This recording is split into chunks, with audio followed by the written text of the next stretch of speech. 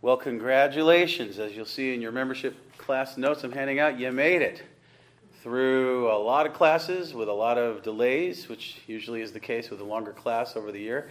I think it was around this time. Well, let me look ahead to the first class. What was the date? We started September 1st last year. So at least we're ending in the same month this year. And this is the last class, and it's mostly a wrap-up class, although I am going to go over some scriptures and questions that have come up over the years, including last week, and I hope they'll be edifying for you, kind of a miscellaneous appendix kind of a thing. And kids, don't worry, that doesn't mean I'm giving you part of my body. It's what you call something you have in the end of a book, some extra stuff. So just having fun. Yes, Isaac. Okay, so we're going to open and close with singing a psalm today to rejoice in the Lord and keep our eyes on where we kind of left off with the study last week of looking for Christ's return and righting all wrongs and establishing the new heavens and earth. So Psalm 67, page 133, and I'm just going to adjust my mic a little bit here. I think I'll do it like this. I think that'll be all right. Okay, so let's sing together, and then I'd like to sing another psalm at the end. Psalm 67, page 133, what we always close our evening worship with together. Okay. Da da da da da da da. Lord, bless and pity us. Shine on us with thy face, that the earth thy way and nations all may know thy saving grace. Let people praise thee, Lord. Let people all thee praise. Oh, let the nations be glad, in songs their voices raise. Thou justly people judge, on earth rule nations all.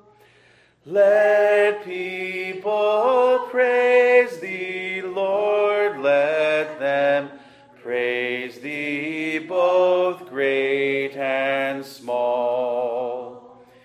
The earth her fruit shall yield, our God shall blessing send. God shall us bless, men shall him fear, unto earth's utmost end. Amen. We'll come back to this Psalter at the end of the study. Excuse me, I'm just going to pop a cough drop.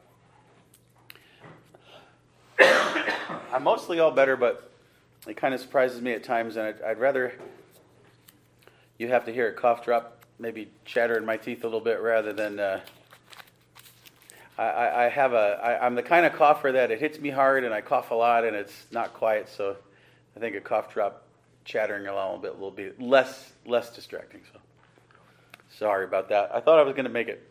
Okay. Boy, I tell you though, these vapor something cough drops from Costco, I didn't see any of their options. Woo, they are powerful. If you really have a bad cough, they work good. It helped me go to sleep last night. But I'm telling you what, it's like drinking Listerine, the old Listerine, only worse. It's funny, Rachel tried to put one in her mouth Sunday night. She's like, oh, she couldn't even keep it in for like 2 seconds. So they're really strong. You're going to hate them, but you're going to love them. I mean, if you got a bad cough, I have never had anything this helpful. I don't know what it is. I don't want to know because it says something about medication. Maybe I'm overdosing. I don't want to know because it's helping a lot. So, with my cough anyway. So, okay. I'm going to be careful not to light a flame in front of me because I think, I don't know. I'm not sure what's in here, but it's powerful stuff. So, okay. So, again, the final class. Congratulations. You made it through. I know that you enjoy the class, and I appreciate it, but I do want to recognize again, it's a lot. It's meant to be pretty thorough, to put on your bookshelf with your Westminster Confession. And, as I highlight, there's a lot of footnotes, there's a lot of suggested readings and things to listen to. It's meant to give you a lot to work with on the main things you're likely to come up with. It expands and teaches what's most important to know from the Westminster Standards, which that's what it's for. If you remember, I had you read the opening letters. It's for Christians, for the Christian faith, to have a resource to teach you the main things of the Christian faith. It's kind of like a systematic theology in that it's topical, it's in a logical order, teaching the main things of the Christian faith. You go to the table of contents, and remember, you can go there and, I always say, don't recreate the wheel. They really worked hard on this. Remember, for 7 years, the cream of the crop ministers, academically and spiritually, will never come close to them. And I speak of myself as a pastor and other ministers. We're never going to come close to them. It was a special movement of the Spirit, a special time. So anyways, great resources in the Westminster Standards, and this is meant to give you an aid to working with them. And but congratulations, it was a lot to work with. We had a lot of extra supplemental things, and it was a long time. I do know what I'm doing next week. I'll tell you next week, because if I start telling you now, I'll end up blabbing about it. But I have several different requests from y'all that I'll definitely have on a list and slowly start to get to them. But I'm going to try to keep it simple for a little while and give you a little bit of a breather, okay? But thank you for being such great listeners and a lot of interaction this time around. It was really fun. And I do have the microphone. If we have any questions or any comments, I welcome that. But this is mostly a wrapping it up class. In a way, it feels a little funny because last week was kind of the climax. We're done with the Westminster Standards. I did have you read some larger and shorter catechisms that I couldn't really disperse within the other parts of the confession that related. So I had that. If you have any questions, anything you want to talk about with that, we can do that. But otherwise, I'm going to pretty much remind you who are taking the class formally, to graduate from baptism membership to communicant membership, or some of you who are looking to transfer or join the church, less of a transfer. So you're going to have next steps more formally. And so what I'm intending to do is kind of remind you what I told you at the beginning. Shouldn't be any surprises, but just it's been a long class. I'm going to review that with you. And then, like I said, I have an appendix where we'll just go through some different questions that have come up over the years that I thought was worth keeping it in since I answered them for others. And then, like I say, I do have an answer. I already sent it to you, but for Mrs. Corson, I got some Thomas Watson stuff on that question. Although I saw in the picture from the breakfast, you took the book home with you, so you're way ahead of me too. So it was great to have a book with a lady holding Thomas Watson's body divinity. I'm like, that's so cool. Okay, but anyways, I digress. Let me try to do what I'm hoping to do and let you out a little early tonight. Famous last words, but we'll give it a try. Okay, so let's look at top of page 229. By the way, as I've handed you things out, the numbers kind of move. If you look at it later, I'm always adding stuff later that I read or a fixing of something. So if the page numbers don't always line up, you're not necessarily missing something. Sometimes it's evolved when you're sleeping, So eventually one day I'm going to get this all cleaned up and try to have it finished. But I have a lot more books to read first. Okay, so what we're looking at tonight is page 229, where it says week 33 with the date, final class, congratulations. So let's look at number 1, membership exam. Dun, dun, dun, dun, dun. Membership exam. Okay. Remember, this document, which I've included and we'll look at it, is to serve as a guide for discussion with session during a review toward you possibly becoming a communicant member. And we say that more of us not wanting to presume upon you. We're hoping you will. The exam, and probably there's a better word for it than exam. It's not really exam, but the exam is take home, open notes, open book, open internet, open phone, call, or I should put in here text now. I finally got a smartphone. Text your pastor for answers or your elders if you have any questions. Okay? It's not really that much. It's very little of the class. It's mostly the basics. Okay? The class was meant to, you can see the whole Westminster Standards, because when you take your vows, you're saying you recognize the Westminster Standards to be teaching the Scriptures, working with the elders as part of this church. And so we want you to have read them and to have a gist of what they're talking about. We don't expect you to remember or know it all. We don't. It's something that we as the elders have to swear to teach and submit to. We don't take exceptions. But it's not something that we're going to drill you on all those details. It was meant to be, hopefully, a very enjoyable class that taught you a lot. But the exam's really covering some of the basics and just serving to be a discussion together. There's a few questions that are carried over from earlier membership exams with Pastor Bell. Pastor Bell was here for 30 years. I didn't make up this exam. I didn't make the exam. It's mostly what Pastor Bell did for his membership classes years ago. I would remind you he required a lot more reading than I did. If you like, I'll show you. Let me do it again. I always like to do this at the beginning. Let me do it again. If you're catching up on readings for the class, look at all these books. These are not short books that Pastor Bell required for membership class. So you got it easy with me, kiddos, right? Who am I calling kiddos? I'm younger than most of you. But, okay. But some of what I'm getting at, though, is some of the questions in the exam, for lack of a better word, are not really reflecting this class, but I thought I should leave them in there. I don't think there's any tricks or things that should surprise you, but you may say, I don't remember talking about in the class. Well, we might not have. It was in Pastor Bell's class, and I thought it made sense to leave it in. Most of it is the exam that existed for membership before I came here. I want to say that. But I've added some things to reflect my class, but not really that much, okay? In the exam, letter B, in the exam you will need to sign that you have completed all assignments. And actually, before we continue, let's look at the exam, okay? Turn ahead with me. I put it in there for you again.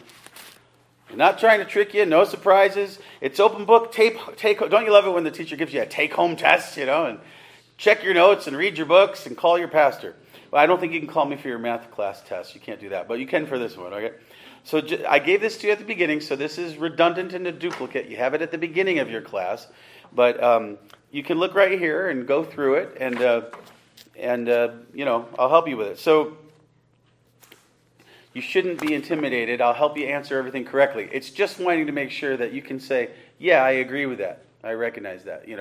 So for instance, we had a guy not too long ago email us, hey, I've looked at your website. I really like a lot of what you stand for. But is it okay can I become a member if I deny Calvinism? Actually, literally, that's the email.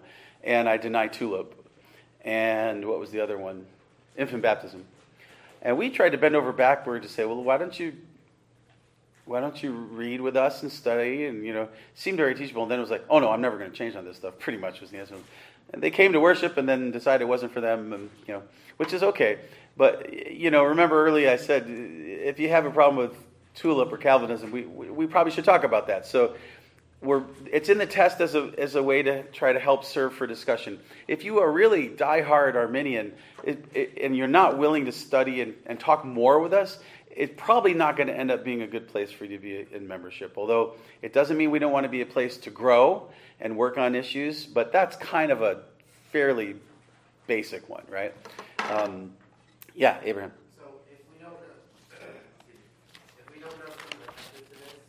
Yeah. Okay, you are such a 14-year-old of modern times. You don't need to look it up on the website. Go through your membership class booklet. It's in the booklet. That's my answer. Okay? And if you can't find it, come to your dad. You know where he lives, right down the hallway. And I'll guide you. Okay? But, you know how to do searches and stuff. If you want to do a quick search, find the answer. But I don't think you're going to need to do that too much. But it's in the notes. Okay? It's so funny. I'm old now. What do you need the internet for, you whippersnapper? Just read the book. Okay. Anyhow. Yeah, but you can. I'm not going to give you a certain website. You can find it quick with searches. I mean, obviously, I would recommend the Alliance of Confessing Evangelicals. I would recommend Ligonier.org are two really good resources. But there's plenty of them out there. I would recommend, actually, you want my really serious answer? Our website, because everything you need is on our website. There's nothing we don't stand for in Doctrine or Practice that's not on our website with about 9 million articles per topic, because we're never trying to hide anything from anyone, okay? So really, I would say go to our website, kid. And there's a search box, and it works really good. I can call him kid. He's my son. I got a couple years on him. He's got more hair, but I got more years. Go to the website and use the search box, and it'll bring up stuff, okay? Okay. All right, you tricked me. Now I got to focus. Okay, let's get back to the page 229 and letter B. In the exam, you will need to sign. So part of the exam, you'll have to sign that you completed all assignments. Now that means reading in full the Westminster Confession of Faith, reading in full the Westminster Larger Catechism, reading in full the Westminster Shorter Catechism, and all their scripture proofs. It's okay to skip repetitions of the catechism scriptures already given. So especially the larger and shorter, a lot of times you're going to see the same scripture, even with the confession. You don't have to keep reading 3 times to save time. But make sure you've read at least once the different scriptures. Now, why are we doing that? I have more to say you need to make sure you've read. Again, if you're going to take vows related to the Westminster Standards, we want to make sure that you've read them. I remind you, when I was going before a presbytery committee to help some of us seminary students prepare for the next presbytery exam, I remember saying to a fellow student who at that time was really being considered probably a future professor. I don't think he is. He's a minister. And I remember saying, boy, I'm just trying so hard to make sure I understand all of the Westminster Standards, because I got to really make sure I know that I understand what they say. I'm going to swear to him. And he says, yeah, I haven't really read them that much. I thought to myself, are you kidding me? You're going to take a vow to something you haven't even read? So we want to make sure that you've read it, but we don't want you just to read it. We want you to see where it's coming from, the scriptures. That's why we ask you to read the scriptures too. We're not trying to torture you. We're trying to give you an opportunity to be well-read in the scriptures and have a deeper knowledge of the scriptures as assisted by the standards, okay? By the way, do you remember that when they submitted, this was 7 years, right? Lots of committees go back to those first couple of classes. This was 7 years of study. Committees doing every different thing involved. And then they had to bring it to their peers and have it studied and peer reviewed and go back and answer and fix things. Lots of debates. And the government who asked them to do this, and it was during Civil War with cannons being shot outside sometimes. And they didn't have the internet to look up stuff. And they had to leave their families for months at a time from Scotland, for instance, the Scottish commissioners. And, it was not easy to do this stuff. What I want you to remember is the government said, hey, this is great. Can you go back and write down scriptures that you have for reference? So the government said, can you please give us the scriptures? They were a little hesitant to do so because they don't want you to think this is relying on just 1 or 2 scripture proofs. They have the system of scripture involved, and they want you to be, I don't see it in that one scripture, so it's not there. But they did. They gave a lot of scriptures. So as you see, when we study on Sunday nights, Lord's Day evenings, we always look at all the scriptures, letter A, letter B, letter C, the different clauses, okay? So anyways, we want you to have looked at that so you can be informed and be not taking a vow about something you didn't actually read, okay? So we want you to read, again, the Confession, Larger Shorter Catechism in full, and their scripture proofs. It's okay to skip repetitions of scriptures, and then along with any pre-assigned articles or videos each week. So, for instance, at the beginning, I asked you to read the different ratifications by the Church of Scotland. They were short, of these different documents. I asked you to read the 2 letters at the beginning of the Westminster Standards. One's by Thomas Manton, one's by the Westminster Divines. It's the letter to the reader, letter to the heads of households. Okay, they're very brief, but they're really powerful, and they explain what this is, this package. Okay. And so I want you to read those. And sometimes I had an extra reading for you, such as on the King James, and we went over it. Sometimes I had a reading like on confessionalism pretty early on, an article I wrote, and they're all on our website. So we want to make sure you've actually read all those. We're going to ask you to sign your name, which is like an oath confirming that you did. If you need more time, then take more time. It's no problem. We don't all have to become members at the same time. But we want you to have looked through all that stuff because it informs. If I gave you an extra reading, there's a reason for it. We want you to be informed. We don't want implicit faith. Do you know what that is? I'm pretty sure a lot of people accuse us of that, but that's not true. And those are the people who never wanted to do the study. What is implicit faith with the Catholic Church? Just take our word for it. Just take our word for it. Believe through us. We'll tell you this is true, right? No. We do not want that. We also don't want you to reject it without having a good reason in studying it, okay? So study whatever we've asked you to read, okay? And if you're not sure, go back through your notes. Every week there is an assigned reading. Then there's a suggested readings. I think it's backward. First is suggested readings, then it's the assigned. 1 week I asked you to watch a video. If you didn't watch it, it's on Acapella Psalmody. It's about 10 minutes on our website.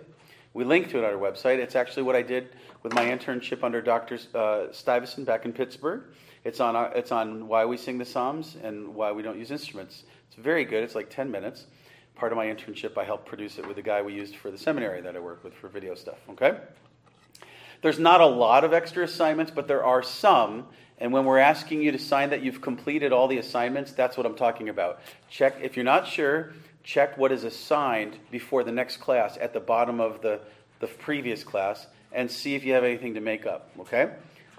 If you haven't finished it all, don't worry about it. Especially several of you came into the class while we were pretty far along. So I imagine you're listening to it on sermon audio and you're catching up and working. But I want you, I've printed everything for you, right, for your booklets. And so I encourage you, while you're listening to sermon audio, it's okay if you got to do it while you're driving to save time, but I also want to ask you to read through the lecture notes that I'm working with, okay? Because I want you to see what's there. I want you to be able to study if you have any questions. And there's a lot of footnotes that I don't go over that if you're not sure about something, it's probably in a footnote, okay? If I know it's controversial or I know it could make you go, I never thought about that before, I usually got it in a footnote or 10 footnotes. And I probably have 20 suggested readings, okay? And that's just a smidgen of our website. I'm just saying, we're trying to give you everything and more than you need. Some of you will not need it. You're not interested. You just do what you need to do. You're done. Fine. But if you're not sure about something, if you're not sure you agree with something, then we ask you to do the reading and look at the suggested readings. And then the exam is to help you communicate if you're not sure about something. I'm not sure about infant baptism. I'm not sure about church discipline or something. And it's only so we can talk more about it and get you to the place where you feel comfortable with it, okay? It's not a timeline. It's not a pressure. It's meant to be discipleship, right? The end of the Gospel of Matthew, the Great Commission, was not go evangelize. Evangelism is a means to an end. What's the Great Commission? Make disciples, teaching them to do all that I've commanded, okay? And the Puritans that's what they were about. They were concerned to know the whole counsel of God, to get back to the Word in worship and in purity of life and government, okay? And admittedly, it's a lot. We're pretty thorough.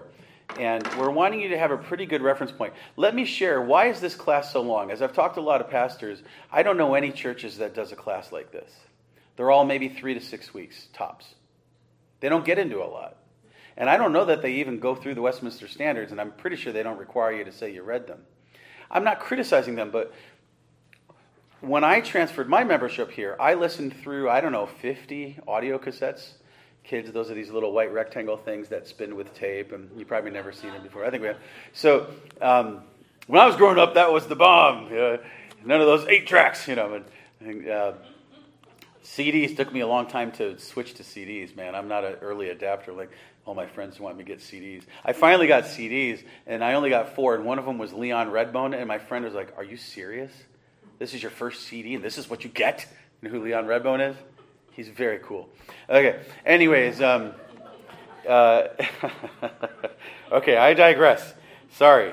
I didn't get a lot of sleep tonight, or the last few nights, and AT&T took all day, so I'm a little bit loony. Well, I should say more than usual. But what we want you to do is go through all of it. And I had a point I was going with there somewhere, and I completely lost it. I'm sorry. We want you to be able to go through all of this stuff and be able to talk. Oh, yeah. Okay, sorry. I got distracted by the cassette tapes. Don't let me go on tangents because I'm too tired to get myself back on track. Throw something at me. Okay, why did Pastor Bell have a class that was so long and involved so much reading? Because he wanted us to know. Yes, create disciples. But one of the reasons is, and there's a balancing act. Sometimes I've asked the elders, asked everybody that's taken the class. I've not had enough feedback, or really any feedback that suggests doing a simpler version. I'm really open to that. But the reason they did such a long class is because they had a lot of people that would start to deny some of the main things the church stands for and cause lots of divisions and take people with them. And so the concern was, Well, let's make sure you really believe what we're talking about and you're committed to it before you take and destroy our church over something that we never hid, and you should have decided whether you believe it or not before you got serious. Although a lot of people weren't members over those times. But that's why they developed such a long thing, is to help people really know what they're getting into. And so there's no surprises, and so you don't mess with the sheep. That's kind of the idea. Hey, by the way, if you choose not to become a member, you're welcome to attend, of course, always. But you have to have membership in a visible church to take the means of grace, and you really should be wherever you think you best match with a church. It'd be best to be where you think you belong. I mean, we want you, and we're hoping to disciple and train you. But if at the end of this class you say, I don't know, I like you guys a lot, I'm going to come sometimes in the evening for fellowship, but I don't think this is where I belong, that's okay. We would, we'll miss you, we'll be a little heartbroken, we would really like to study with you about whatever you don't think, but at the end of the day, this is not meant to coerce, it's meant to inform and give a good reference point for everyone involved, okay? Let me get back to the notes here, because I am definitely digressing tonight. Again, if you missed the class, listen to all the lectures on sermon audio. Now, there's extra ones this year that don't have notes, such as Elder Renner gave a testimony about his conversion with Mrs. Renner and his honoring the Sabbath and his tithing, and it was a really meaningful night. A lot of us were weeping and rejoicing. It was a beautiful thing. So that's on there. I want you to listen to that. There are no lecture notes for that or handouts. But on sermon audio, please go in order and make sure you've listened to everything. Okay? And again, the PDFs are up there, but I think I've given you actually all the printouts. And then because I've also given you the handouts I would have given out, most of those handouts are extra for you if you'd like to read them. If it's not in the required readings, when I tell you, then you can choose whether you want to look through those or not. I threw them as extras for you, no charge, no extra charge. Okay? I note that there's 32, this is 33 classes, MP3 lectures. And we want to know that you've read through the lecture notes, the required stuff ahead of time, because you're going to sign on the test that you've done that. Okay? And if you haven't done it, don't lie. Not that I'm accusing that you will, but some people do. Just take the time you need to get it done. Don't worry about it, okay? When you take your membership vows, as agreeing to query number 4, these signatures will be understood to be behind it. So please take seriously what you learned about the solemnity of oaths and vows and truth-telling in chapter 22 of the Confession on Oaths and Vows. Take it seriously. By the way, look past the exam real quick, and I want to show you the queries again. You'll see the paper, it says official vows, covenant to enter into full communicant membership with the church. And this reflects really, it's mostly coming from the RPCNA. I think we tweaked it a little bit. It might reflect the OPC, but these are really standard vows for any Reformed Presbyterian church. There's nothing really too special here or unique. However, what we're going to do is, in the worship service, if you decide you meet with the elders, let me tell you the next step, and we all decide, yeah, let's do this, then during a worship service, perhaps with others if you're all ready at the same time, if not, we'll do it as you're ready, you would take these vows, and we still use the black OPC book for the order of these things, so there's a bit of a script, so to speak, and I'll go through it with you, asking questions of the congregation too. They'll make vows to you, and we, as your elders, are making vows to you as well, or oaths of our commitment to you formally. But these are what you will say. Okay, so you can read through that, and this is what we'll ask you, and we're looking for a yes, or I do, something like that, okay? You'll probably have your hand raised, and then after you take the vows, we will ask you to sign this at that moment, and we'll sign, oh no, you just signed this. I think we'll also have a membership certificate that we'll all sign, the elders will sign, and you'll sign too. It's kind of nice to do it. We do it with baptisms of little kids too. So just, again, here's the thing to go through for answering questions. You will turn the test into me first, and I'll go through it. And I'm just looking for anything like if you say, yeah, I think Tulip is evil and I hate Calvinism, we're going to want to probably bring that up in the elders meeting, okay? Just as a silly example, okay? The goal would be to help you understand Tulip and believe it. It wouldn't be to pressure you or hurt you, and it would be, if that's such a big deal for you, we'd probably want to talk about, we really want to try to get you to where you believe and understand this, but do you think that's something you want to keep studying with us, and if it's going to be a point of contention, that's such a big thing, we're probably going to encourage you to find a church home that better suits you. Okay, but that's not our goal. Our goal is to bring you in, and I know that's the goal you're expressing. But you'll take those vows. You'll give me this test first, and then I'll let the elders know as I've gone through them. We will ask to meet with you as sessions. So myself, Elder Renner, and Elder Maxwell, we will ask to meet with you. It can be in your home, it can be at the church, it can be at a coffee house, whatever you prefer. And we'll just use this exam as a reference point, and we'll give it back to you. We'll make a photocopy for our notes. And we'll just go over it. And it's not, we'll just go over this. But we'll say, okay, and tell us how you feeling about it, and are you thinking you want to do this, or anything you want to study more, if you need more peace or whatever, And each person may need more time or a different way about it, okay? So you'll turn the test to me. I'll go over it, make notes of anything that I think we need to talk about. We may have other things we want to talk about with you, each of you individually, depending on, whatever we think might be useful. You should come ready to be very open and upfront with us, anything you think you want. Now's the time to do that. Not that you can't keep talking and learning later, but if there's anything you really think is important to talk about now, please do that. It's private, and it's meant for us to get to know you better, especially some of you that we've been so delighted to have. But as you know, we've been really busy, and we only get to know you so well during fellowship at church. So this is also our opportunity to get to know you a little better. We're probably going to want to know a little more about your life, and what your favorite football team is, and if it's not mine, it has to change. No, just kidding. But we're going to want to, unless you're my family, then you have to root for the football team that I choose until you're out on your own. Okay. So, and thankfully they're fun to root for right now. But basically, I just want to emphasize this is meant to be fellowship. It's not the Gestapo. If you have us in our homes, we're not coming with white gloves. If you want to serve us coffee or tea, you may, but you don't have to have anything ready, okay? And that's the gist of it. That's what's next. You go through this exam, turn it in, and I'll follow up with you all, too, who are taking it formally if I don't hear from you, and say, hey, how's it going? Think you might have that. Where are you? Like if I know you're catching up, and anything I can do. Hey, and in the meantime, let's say you're on chapter 10, whatever it is. Pastor, would you mind coming over and can we just talk about it more? Or would you mind actually just giving me this lecture? Because I feel like I need help and ask questions. Yeah, I'll be there. No problem. Okay? Kind of using the sermon audio as an advantage. But you need some direct pastoring or discipleship, we'll be there. No problem. Okay? Whatever you need. Okay, let's move on to number 2 because I'm pretty much blabbing. Oh, no, letter C. Well, I guess I've covered it. Please return your exam to pastor within a week. Oh, yeah. When you're ready, when you're done with the class, try to get it to us within a week, so that we can review in advance of meeting with you.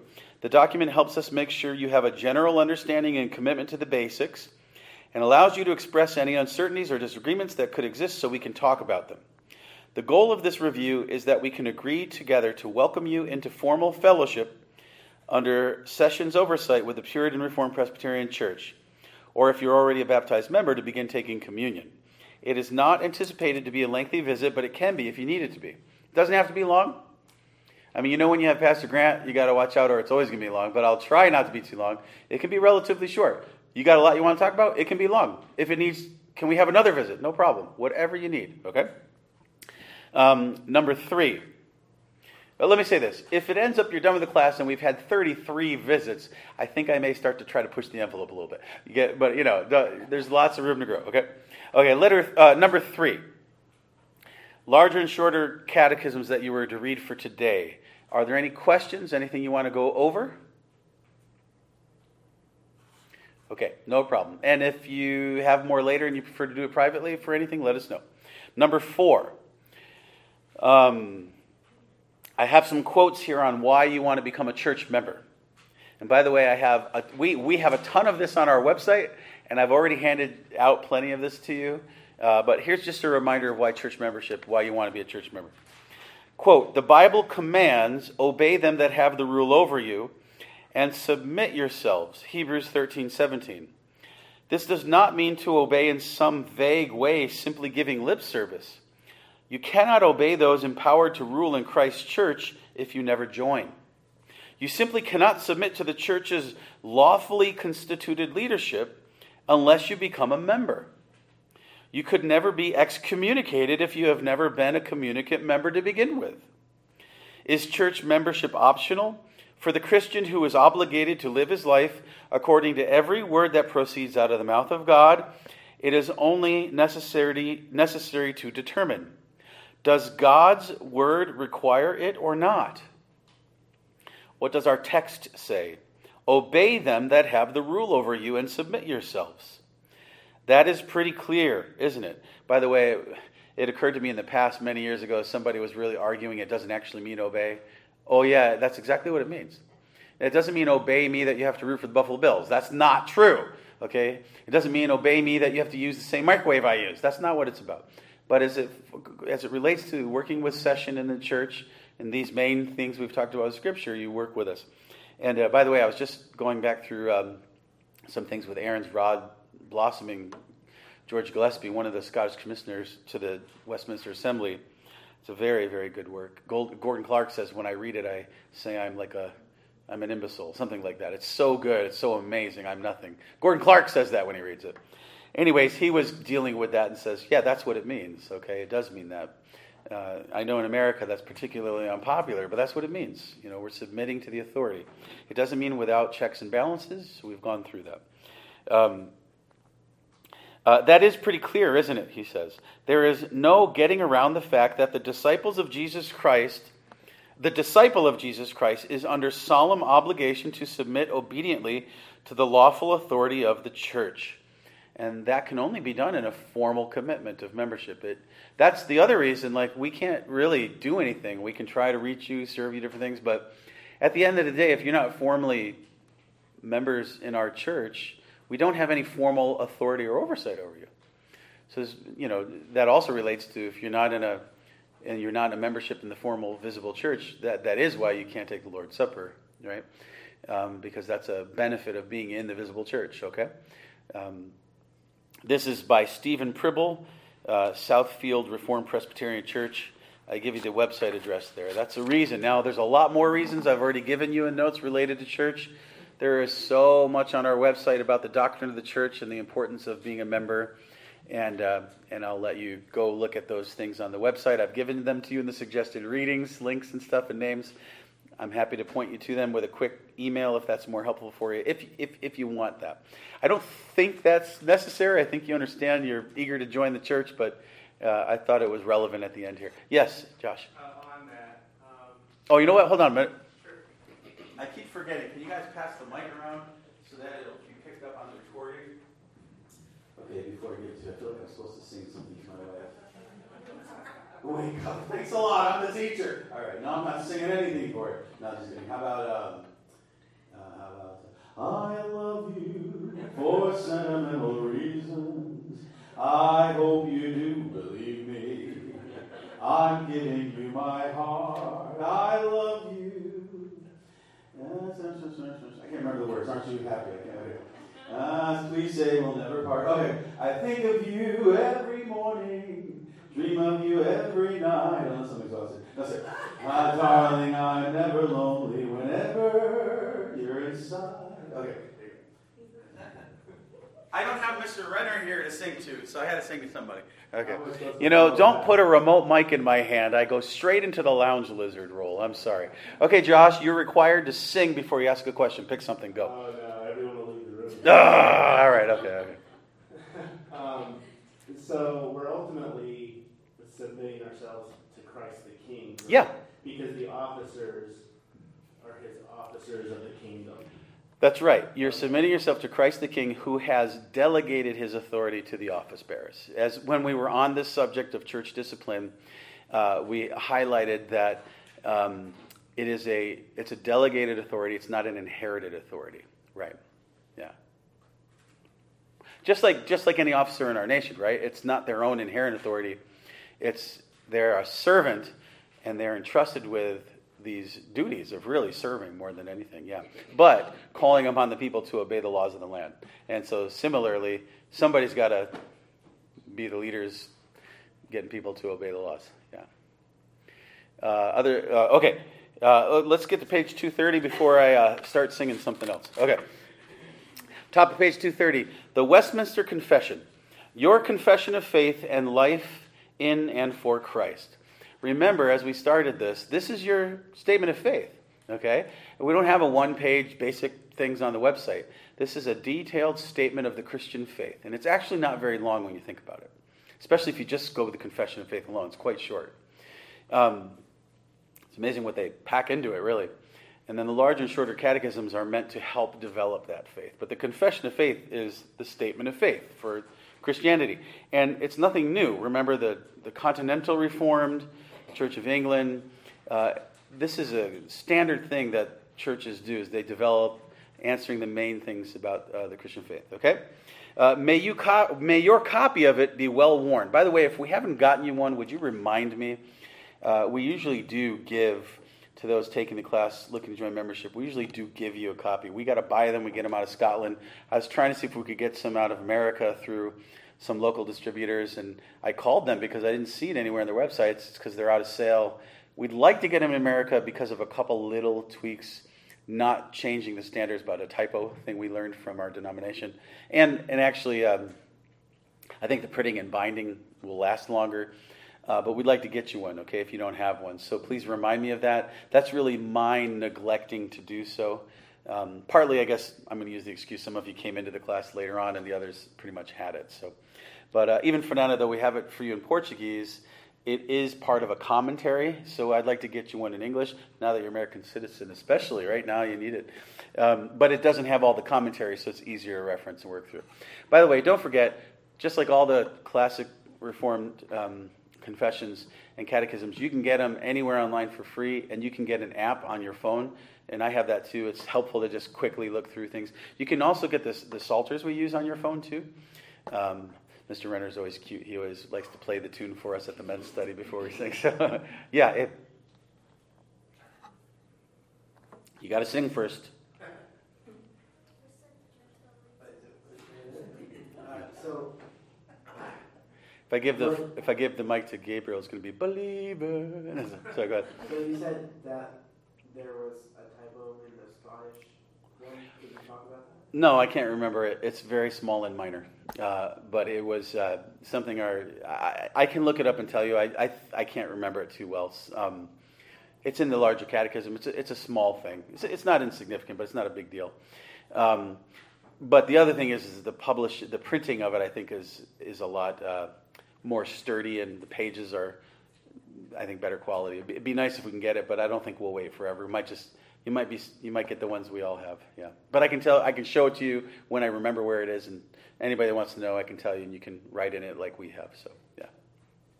Okay, what are you going to sing? No singing. Oh, come on. All right. Yeah. Straighten up and fly right. Straighten up and stay right. The buzzer took a monkey and a ride in the air. The monkey said the buzzer had really scared. Something like that. Straighten up and fly right. Straighten up and I can't remember the words anymore. I was in jazz choir in high school, but it's been a while. Yeah. No, don't. Oh, great. You're going to get me in real trouble. I was teaching the kids about Weird Al Yankovic from the 80s when I was growing up with the song I'm Fat. And the other one, actually, that I'm going to use at the dinner table for a certain almost 4-year-old is, eat it, eat it. You haven't even touched your tuna casserole. Okay, let's get back to number 5 here. Letter A. Truth does not... Oh, actually, let me say this. I got distracted, but we'll get you a copy if you don't have one. But may your copy of the Westminster Standards be worn over time, well worn over time. First your Bible, but then the Standards. So you live the kind of life that will turn the world upside down. Acts 17, verse 6. I remind you, one of the pastors in Australia said, when we started reading the Westminster Standards, it was like a second conversion. Okay. Letter A, truth does not change. And advance in inquiring more of the truth of God does not come by disregard for or contradiction of that which the Lord has taught in his church in the past. If there is to be a new day of advance in which the church will again recover genuine zeal and faithfulness, we believe it must be brought about by raising up the banner of truth that is expressed in the confession, It will not be to a lesser gospel than this confession expresses that we can look for glorious conquest and victory. The need of the hour is not for new creeds, or still worse, no creeds, but rather to recover the faith of our fathers as it is so wonderfully set forth in this statement of faith, the greatest of all Christian creeds. G.I. Williamson, The Westminster Confession of Faith for study classes. By the way, that's a real good one. Before I continue, it makes me recall to say, when we were at speech and debate class Monday night, the fellow that teaches apologetics, he was sharing with the kids why it's important to be doing apologetics. We all study it. Ligonier just came out with a survey they do, I think, every couple of years. And I don't know if he said 70%. Did he say 70%? 70-something% of Christians believe that we're born good, I think, right? Something like that. Like, most of the questions were 50-50. Most of them were 50-50, but that one was high. My point is, it was something like total depravity, the understanding that we're born sinners. We're not good. Most of evangelical Christianity denies that. They're not getting taught. They're not working through this system, teaching us the main things of Scripture. Okay? So that's why we want to ground ourselves with these time-tested tools to teach us the Scriptures, because most people are not really giving it a lot of attention to Scripture, and this helps us. Next quote, Westminster Confession of Faith for study. Letter B. This is from Gordon Clark, The Reformed Faith and the Westminster Confession in What Presbyterians Believe, that he wrote. Gordon Clark. When the Reformers preached the complete biblical message in all its detail and with the greatest possible clarity, God granted the world its greatest spiritual awakening since the days of the apostles. May we not similarly expect astonishing blessings if we return with enthusiasm to all the doctrines of the Westminster Confession. I just want to emphasize, as I did at the beginning, how amazing this tool is for us. And every time I go through it in such detail for a class, I remember, boy, neglected at my own problems. It's just reminding you of the main things of the Scriptures and how to articulate it well. I'm glad that on the Lord's Day evenings we're always slowly going through them all together. Okay, number 6. Answers to questions asked during a previous membership class included here for reference. So in the previous classes, some of these Bible questions came up, and I needed to give some study for them. And I have an answer from last week's question as well. They're miscellaneous, but I thought it's good to keep them in there. The first question is this going to be on the test? No, just kidding. Okay. You know how some kids do that? If it's not going to be on the test, okay, I'm going to start looking out the window. Okay, just kidding. No, these are not going to be on the test. This is just for your own benefit. Except for you, Fernanda, the way you're looking at me. This is on the test for you. I'm going to add it to your test only. Okay. Letter A. What does ye are gods mean? In John 10:31-36, particularly verses 34-35, Jesus quotes Psalm 82, verse 6 to make a point. And I give you what John Calvin writes about it as a good answer. Okay? But it says, ye are gods. Well, wait a minute. Only God is God. How can it say ye are gods? And Jesus quotes the psalm without some kind of disclaimer or explanation, okay? Is he saying that we're all gods? No. It's a way of speaking. Like sometimes, especially in the old English, a lot of people were called lords, right? I think they still have that formal titles, right? I'm lord of some place, right? You know. So I'm going to give you some stuff from John Calvin on this question. Is it not written in your law, he clears himself of the crime charged against him, not by denying that he is the Son of God, but by maintaining that he had justly said so. The argument which he employs is not drawn from equals, but from the less to the greater. So he's saying, why do you have a problem that I'm saying I'm the Son of God? You in your authoritative role are called God's little g, like lords, right? You're in authority. And by the lesser to the greater, if you can call yourselves lords or gods, I'm the Son of God because I'm greater. I'm the Son of God from heaven. I created you. I'm the authority. Okay? I'll go on with Calvin's notes. I said you are gods. Scripture gives the name of gods to those on whom God has conferred an honorable office. He whom God has separated to be distinguished above all others is far more worthy of this honorable title. Hence it follows that they are malicious and false expounders of Scripture who admit the first, but take offense at the second. So his accusers don't have a problem with speaking of one another as God's little g, but they have a problem with him being called the Son of God, big G. And he's saying, look, I'm higher than you. The next bullet point from Calvin, the passage which Christ quotes is in Psalm 82:6. I have said, you are gods, little g, and all of you are children of the Most High. Where God expostulates with the kings and judges of the earth who tyrannically abuse their authority and power for their own sinful passions, for oppressing the poor, and for every evil action, he reproaches them that, unmindful of him from whom they received so great dignity, they profane the name of God. Christ applies this to the case in hand. So again, he's referring to the fact, why do you have a problem with this? Psalm 86 speaks of God's little g. I'm the Son of God. I'm higher in authority than you. It's not a problem. And he's arguing from the lesser to the greater to prove he is right to refer to himself as the Son of God. Okay, he's not saying they're gods. To use the word gods in that context in the psalm is like saying lords or sometimes masters. You know, Christ is called master, Christ is called Lord, but little l, little g, little m. We don't speak that way. We don't use the word gods today, but in that time, it would be a way of saying like lords or masters. It's not saying that everybody is God, is a divinity. Okay. It's kind of like the way they refer to the men who put together the Westminster Assembly. They call them the Westminster Divines, but they don't mean that they are gods. It's a title of respect and of their background. Okay, and so Jesus is pointing that out by using that quote, arguing from the lesser to the greater. I'll let you look at that more if you want to digest it. I don't want to spend too much time on one thing.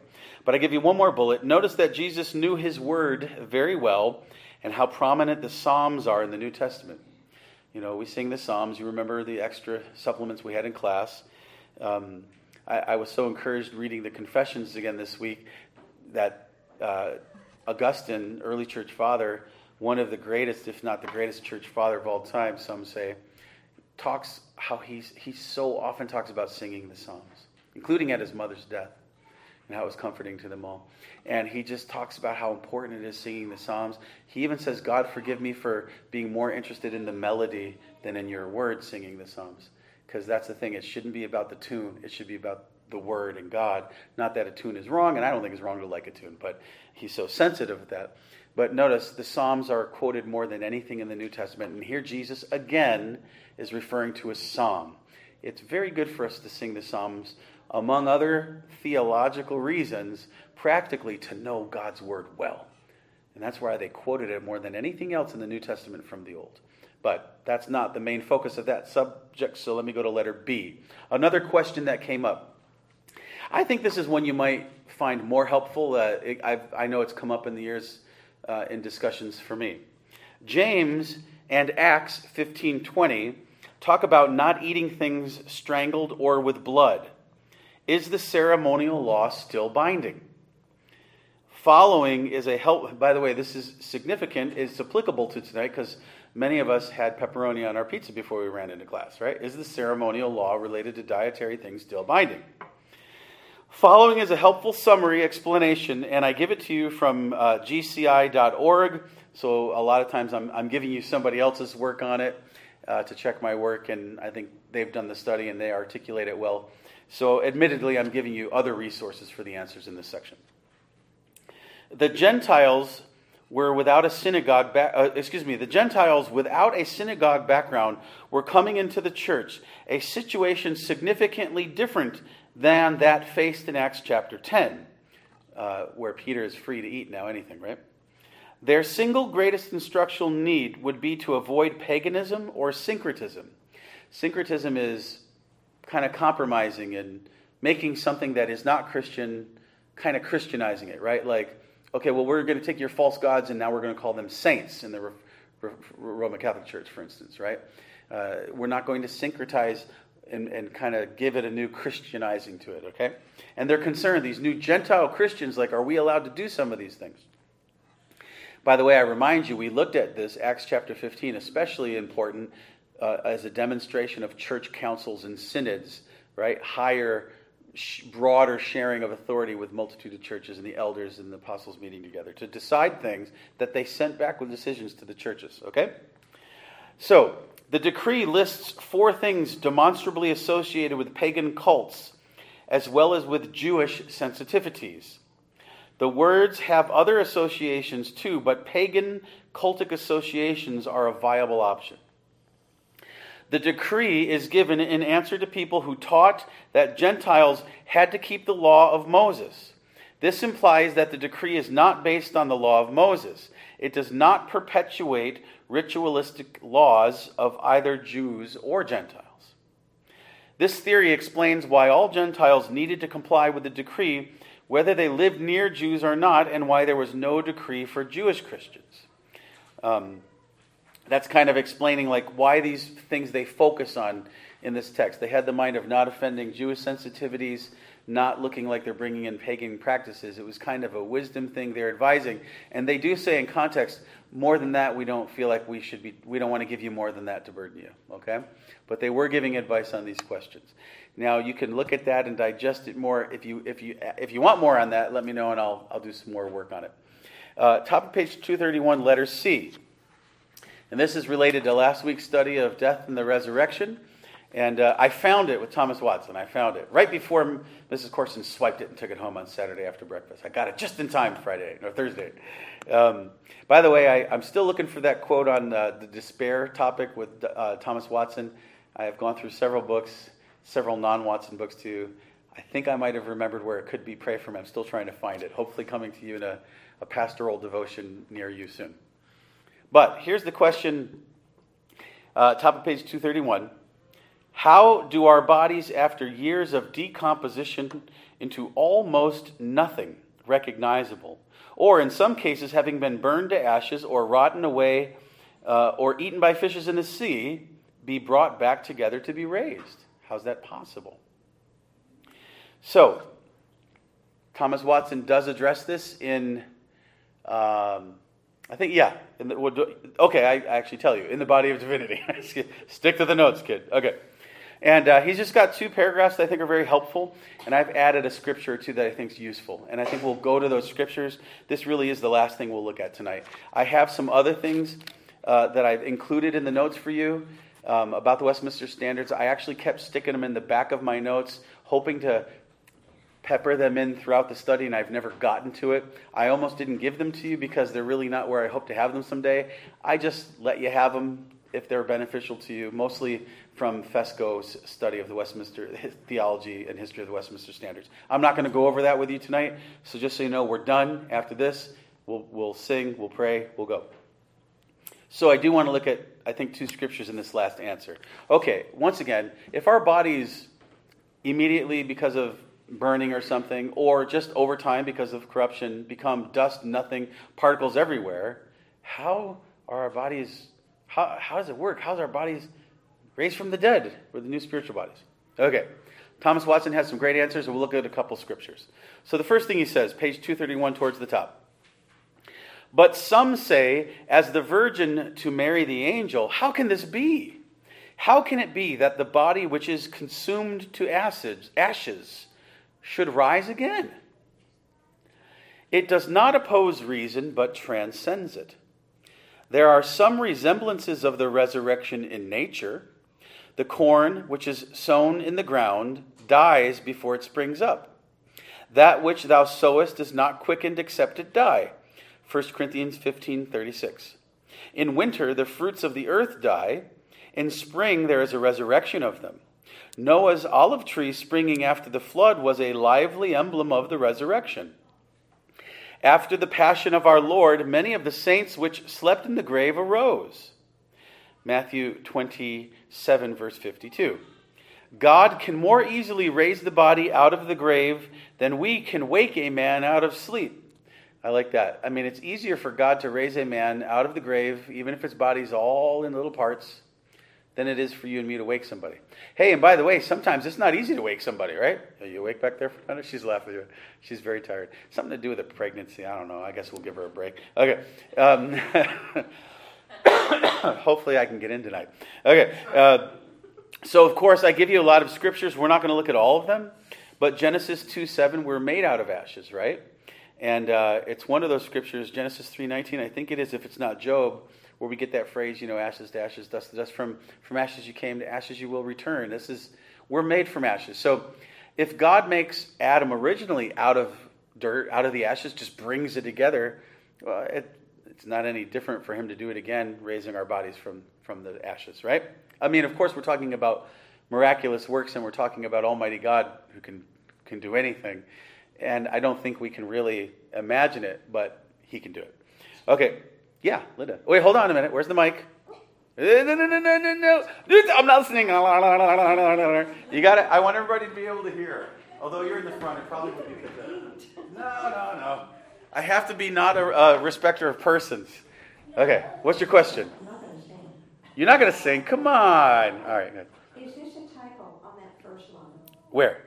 But some say, as the virgin to marry the angel. Oh, thanks. I think that is a typo, yeah. Boy, oh boy. I'm sorry. It seems like I can't get a Thomas Watson quote down without... you don't happen to have the Body of Divinity with you at the moment, do you, Mrs. Corson? In the car. Okay, before you leave, would you bring it in, please, and I'll correct it. Some say, as the virgin to... I think it's supposed to be, as the virgin Mary to the angels, what it's supposed to be. Sorry about that. Thanks for catching that. You sure you don't want to sing real quick? Something. Come on. Oh, all right. Okay. I'm trying to think of something to sing for you funny. I can't think of anything. Okay. What? Did somebody sing? Somebody singing? Okay. Ready? Okay. Go ahead, Mr. Venice. I might break the mic. No, you won't. Come on. Go ahead. Give it to us. Memories. Come on, Barbara. Wait a minute. I know that Mrs. Maxwell is a huge Linda Ronstadt fan. You want to give us something from the Spanish album? All right. Later, we're going to try to squeeze it out of her. Okay. And everybody on sermon audio is like, I'm never going to this crazy church. It's a Wednesday night lecture. It's not worship. Okay. Yes. You want to sing? You want to sing, Gabriel? Okay. But hey, don't leave it alone. Mommy has to sing too then. Okay? Okay, what are you going to do?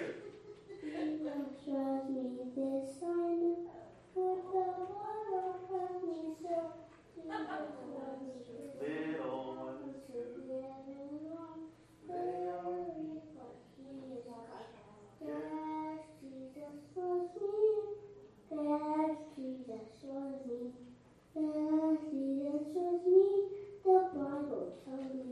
Oh, very nice. All right.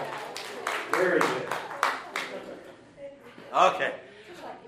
Sorry for getting silly here. Okay, thank you for asking that. I'm going to get to the second quote, and I do want to look at... Oh, no, you know what? Okay. Revisit 1 Corinthians 15, 35 to 58. He's quoting from it. And actually, I think it answers our question quite a bit. I'd like to read it with you, okay? And then we're going to go to one other section in Scripture. So turn with me to 1 Corinthians 15, please.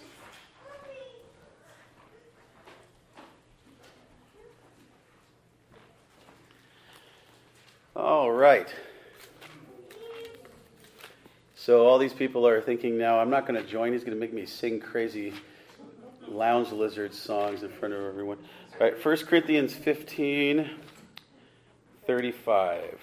So actually, yeah, Thomas Watson he's basing his argument on this scripture. He quotes from it briefly.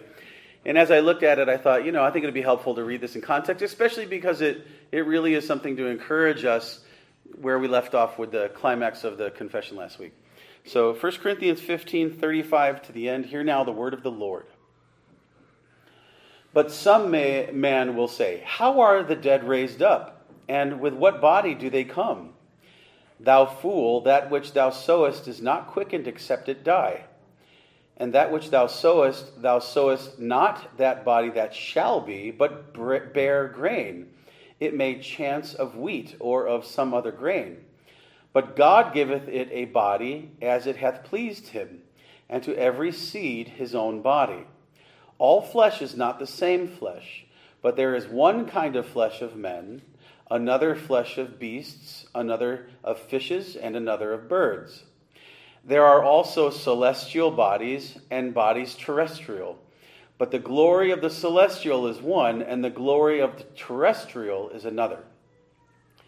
There is one glory of the sun, and another glory of the moon, and another glory of the stars. For one star differeth from another star in glory. So also is the resurrection of the dead. It is sown in corruption, it is raised in incorruption. It is sown in dishonor, it is raised in glory. It is sown in weakness, it is raised in power. It is sown a natural body, it is raised a spiritual body. There is a natural body, and there is a spiritual body. And so it is written, the first man, Adam, was made a living soul. The last Adam was made a quickening spirit. Howbeit that was not first which is spiritual, but that which is natural, and afterward that which is spiritual. The first man is of the earth, earthy. The second man is the Lord from heaven. As is the earthy, such are they also that are earthy, and as is the heavenly, such are they also that are heavenly. And as we have borne the image of the earthy, we shall also bear the image of the heavenly. Now this I say, brethren, that flesh and blood cannot inherit the kingdom of God, neither doth corruption inherit incorruption. Behold, I show you a mystery. We shall not all sleep, but we shall all be changed in a moment, in the twinkling of an eye, at the last trump. For the trumpet shall sound, and the dead shall be raised incorruptible, and we shall be changed. For this corruptible must put on incorruption, and this mortal must put on immortality. So when this corruptible shall have put on incorruption, and this mortal shall have put on immortality, then shall be brought to pass the saying that is written, Death is swallowed up in victory. O death, where is thy sting? O grave, where is thy victory? The sting of death is sin, and the strength of sin is the law. But thanks be to God, which giveth us the victory through our Lord Jesus Christ. Therefore, my beloved brethren, be ye steadfast, unmovable, always abounding in the work of the Lord, for as much as you know that your labor is not in vain in the Lord. That last verse we had a sermon on a little while ago by request of Mr. Renner. But notice, even if we don't die, if Jesus comes back tonight, our bodies are going to be transformed. We have to have a spiritual body. Our bodies are corruptible, and we need incorruptible. So whether our bodies have disintegrated in the grave or whether we're right here, when Jesus comes, our bodies have to be transformed into a spiritual body. So it's going to change anyways. How's that going to look? I don't know. Don't ask me to explain that one either. But it's a mystery, he says, right? But I think that's a pretty important scripture to go to that question. And again, it's a mystery. We can't fully understand. But what I do think we should emphasize is the testimony of God raising our bodies and bringing them back together, or transforming our bodies into spiritual bodies that can go straight into heaven, new heavens, new earth, is this. Death, where is thy victory? God is going to proclaim again his power over death in the resurrection. He's going to show he has the power over death. Christ is the first fruits of our resurrection. Christ has already shown it. He showed it raising Lazarus. O death, where is thy sting? O grave, where is thy victory? Thanks be to God, which giveth us the victory through our Lord Jesus Christ. And I think that's what we want to focus on, right? God is going to show his power to raise us from whatever we are at that point, living or dead, all really corrupted, and make us spiritual new bodies. And we're going to say, thanks be to God through the Lord Jesus Christ. Death and the grave has no power over us. It'd be pretty tremendous, won't it? And what a witness God can give to do something like that, right? It's going to be powerful. Okay, I want to go over the next paragraph with you and one more scripture. And before I do, because I'm afraid I'll forget, and I have a few extra copies if the kids didn't get them and want them. If you turn towards the back, there's also an article, A Biblical and Social Manifesto to American Pastors. The extraordinary leader preaches the full counsel of God unapologetically. Dean Boyles, he's a local lawyer, and he does a lot of work related to Christianity and law. And anyways, that's something that encouraged me early in the ministry, still does. I put it in your notes at the beginning, but I had it in there at the end. I thought I'd leave it in there in the end. But what I want to draw your attention to is the last thing. The Tree of Life, a visual guide to the Westminster Shorter Catechism. This is by R.P. Missions, explaining the diagram by my professor, who's now with the Lord in heaven. The next page is called Shorter Catechism Tree Diagram. You'll see Steve Miller's signature, spring of 2017. He was one of my professors for missions. He was probably one of the most influential professors in me in thinking through this Westminster Standards in Ministry, along with Dr. Bruteau. And he died of Lou Gehrig's disease. He had a really difficult death, and he gave an amazing witness through to the end. His wife, Jane, sent this to me. If you come into my new office, what I encourage you to, it's mostly ready to look at. I have this diagram you see here. It's a diagram of the Shorter Catechism. And it kind of has these different places where the branches of the tree go, and it shows where it can lead to death or life. It's supposed to be in the back of your notes. Yeah, you don't have it? Oh, okay. Abe, would you come up and get these extra copies here and give them to... that's my mistake. I'm sorry that you don't have it, but we'll get it to you. Who else doesn't have it? Anybody? Just two? Okay. Debbie has one now. How many more copies do we have here? Looks like two? That explains why I had extra copies. I couldn't figure it out. It's because I didn't give them to you. Okay, everybody who doesn't have one, raise your hands, please. We got lots of extra copies. Becky, you can keep it. We got lots of extras. 50 million at home. No, you don't have that. I never gave it out. This is the first time. All the other classes I did. No, I never gave this before. This is the first time I gave this. No, you go back and look. I'm pretty sure. If I'm wrong, I'll buy you dinner. Okay? I don't think you have that diagram. All right, I'll buy you dinner. I'm taking you both out to dinner if I'm wrong. It's too late. I can't go back on it, right? Okay. I didn't think I ever gave it out before, but I guess I did. Yes, Isaac? Oh, I put it in a bulletin. Oh, maybe that's what I did. Okay, anyways, I want you to see that it's there. I'm not going to go over it, but I think it's a neat resource. And Mrs. Miller actually sent me a big poster version of it in color, and I just framed it and hung it in my new office if you'd like to look at it. So it's a really neat tool to study the Shorter Catechism. And let's go back to page 231, and I'm going to close it up now with the next quote by Thomas Watson, and then we're going to go to Ezekiel, and we'll be done.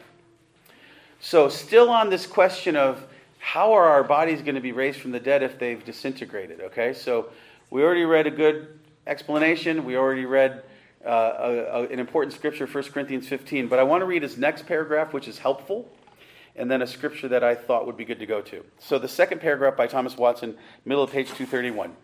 But when the dust of many, he's kind of taking another question, but when the dust of many are mingled together, how is it possible that a separation should be made and the same numerical body arise? So what he's saying is, when all these people die and all their bodies just get all mixed together in the dirt and the dust, how is it possible he's going to bring them out and separate them from one another? Here's his answer. I think it's pretty helpful. If we believe God can create, why not distinguish the dust of one body from another? Do we not see the chemist, out of several metals mingled together, as gold, silver, alchemy, can extract one from the other? The silver from the gold, the alchemy from silver, and can reduce every metal to its own kind. And shall we not much more believe that when our bodies are mingled and confounded with other substances, the wise God is able to reinvest every soul with its own body? I thought that's a pretty good example from the work of a chemist and drawing out things from mixtures into its refined purity. God can do the same with our bodies. Okay, one last thing, one last scripture, and we're going to close. Would you open your Bibles to Ezekiel chapter 37, please? One of the major Old Testament prophets, Ezekiel chapter 37. Right after Jeremiah, Ezekiel. Notice it ends with L. Tomorrow, Fernanda and Isaac and Gabriel and Gideon and kind of Juliana and myself will be on the radio at 11:30 talking about the names of God, and we're going to emphasize that L is in all their middle names, and in Gabriel, his first name. What does L mean? Do you remember from our study, guys? Strength. Yeah, strength. Okay, so Ezekiel. Okay, Ezekiel chapter 37, and I want to read verses 1 to 14. It's a very well-known scripture, but it occurs to me this is a good one to think about to close the class as we think about how God can raise our bodies from the dead. But of course, this is more than just about that. It's how God is going to build his church and raise the church often when it looks as if it's left for dead, and revive the church. And of course, at the very end, raise his church from the dead, and whoever's left in the end, and raise us up and show his mighty church. Think of it related to the question about the resurrection, but also how God's going to raise up his church in the end, and he can keep doing it in the history of the church until his return. I think this is a good place to end thinking about those few things, and I'm not going to comment more than that. I'm just going to read it, and we'll sing and we'll close in prayer. The hand of the Lord was upon me, and carried me out in the spirit of the Lord, and set me down in the midst of the valley, which was full of bones, and caused me to pass by them round about.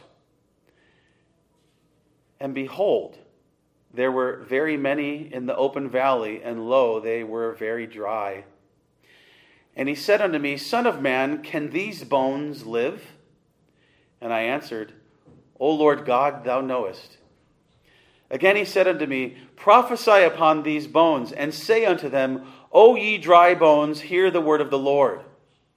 Thus saith the Lord God unto these bones, Behold, I will cause breath to enter into you, and ye shall live.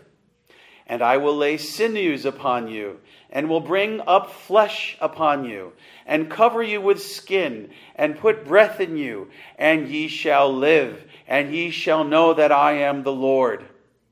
So I prophesied as I was commanded, and I prophesied, and as I prophesied, there was a noise, and behold, a shaking, and the bones came together, bones to his bone, bone to his bone. And when I beheld, lo, the sinews and the flesh came up upon them, and the skin covered them above, but there was no breath in them. Then said he unto me, Prophesy unto the wind. Prophesy, Son of man, and say to the wind, Thus saith the Lord God, Come from the four winds, O breath, and breathe upon these slain, that they may live. So I prophesied, as he commanded me. And the breath came into them, and they lived, and stood up upon their feet, an exceeding great army. Then he said unto me, Son of man, these bones are the whole house of Israel. Behold, they say, Our bones are dried, and our hope is lost. We are cut off for our parts. Therefore prophesy, and say unto them, Thus saith the Lord God, Behold, O my people, I will open your graves, and cause you to come up out of your graves, and bring you into the land of Israel. And ye shall know that I am the Lord, when I have opened your graves, O my people, and brought you up out of your graves. And ye shall put my spirit in you, and ye shall live, and I shall place you in your own land. Then shall ye know that I, the Lord, have spoken it, and performed it, saith the Lord.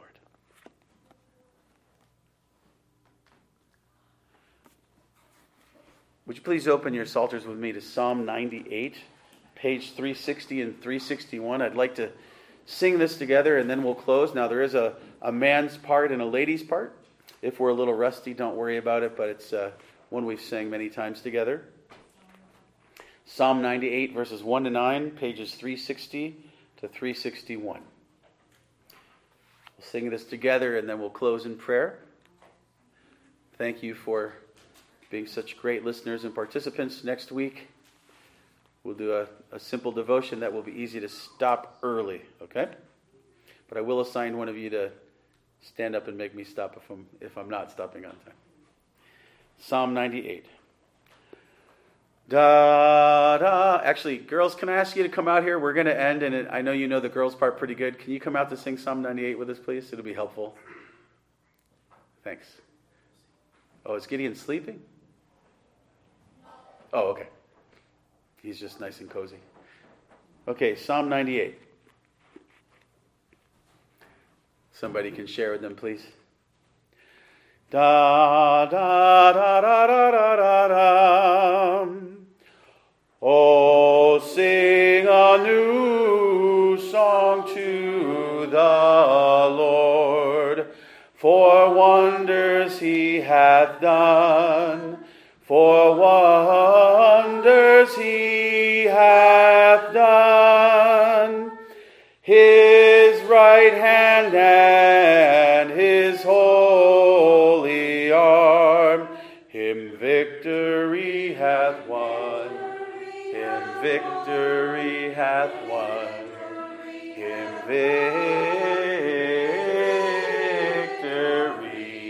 hath won. The Lord God his salvation hath caused it to be known, caused it to be known. His justice in the heathen sight, he openly hath shown. He openly hath shown. He openly hath shown. He mindful of his grace and truth, to Israel's house hath been, to Israel's house hath been, and the salvation of our God, all ends of the earth have seen, all ends of the earth have seen, all ends of the earth have seen. Let all the earth unto the Lord send forth a joyful noise. Send forth a joyful noise. Lift up your voice aloud to him. Sing praises and rejoice. Sing praises and rejoice. Sing praises and rejoice. With harp and voice of psalms, unto Jehovah sing, unto Jehovah sing.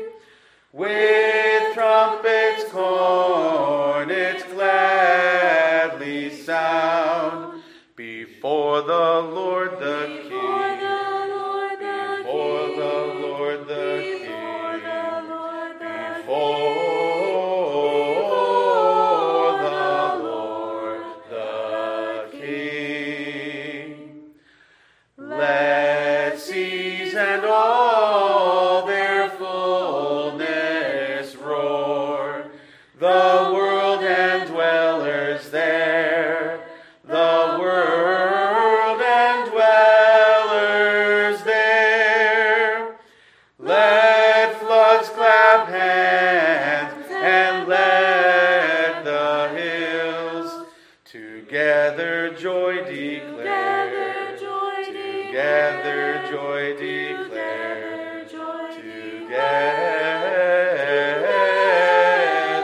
joy declare. Before the Lord, because he comes to judge the earth, comes he to judge the earth, comes he. He'll judge the world with righteousness, his folk with equity, his folk with equity, his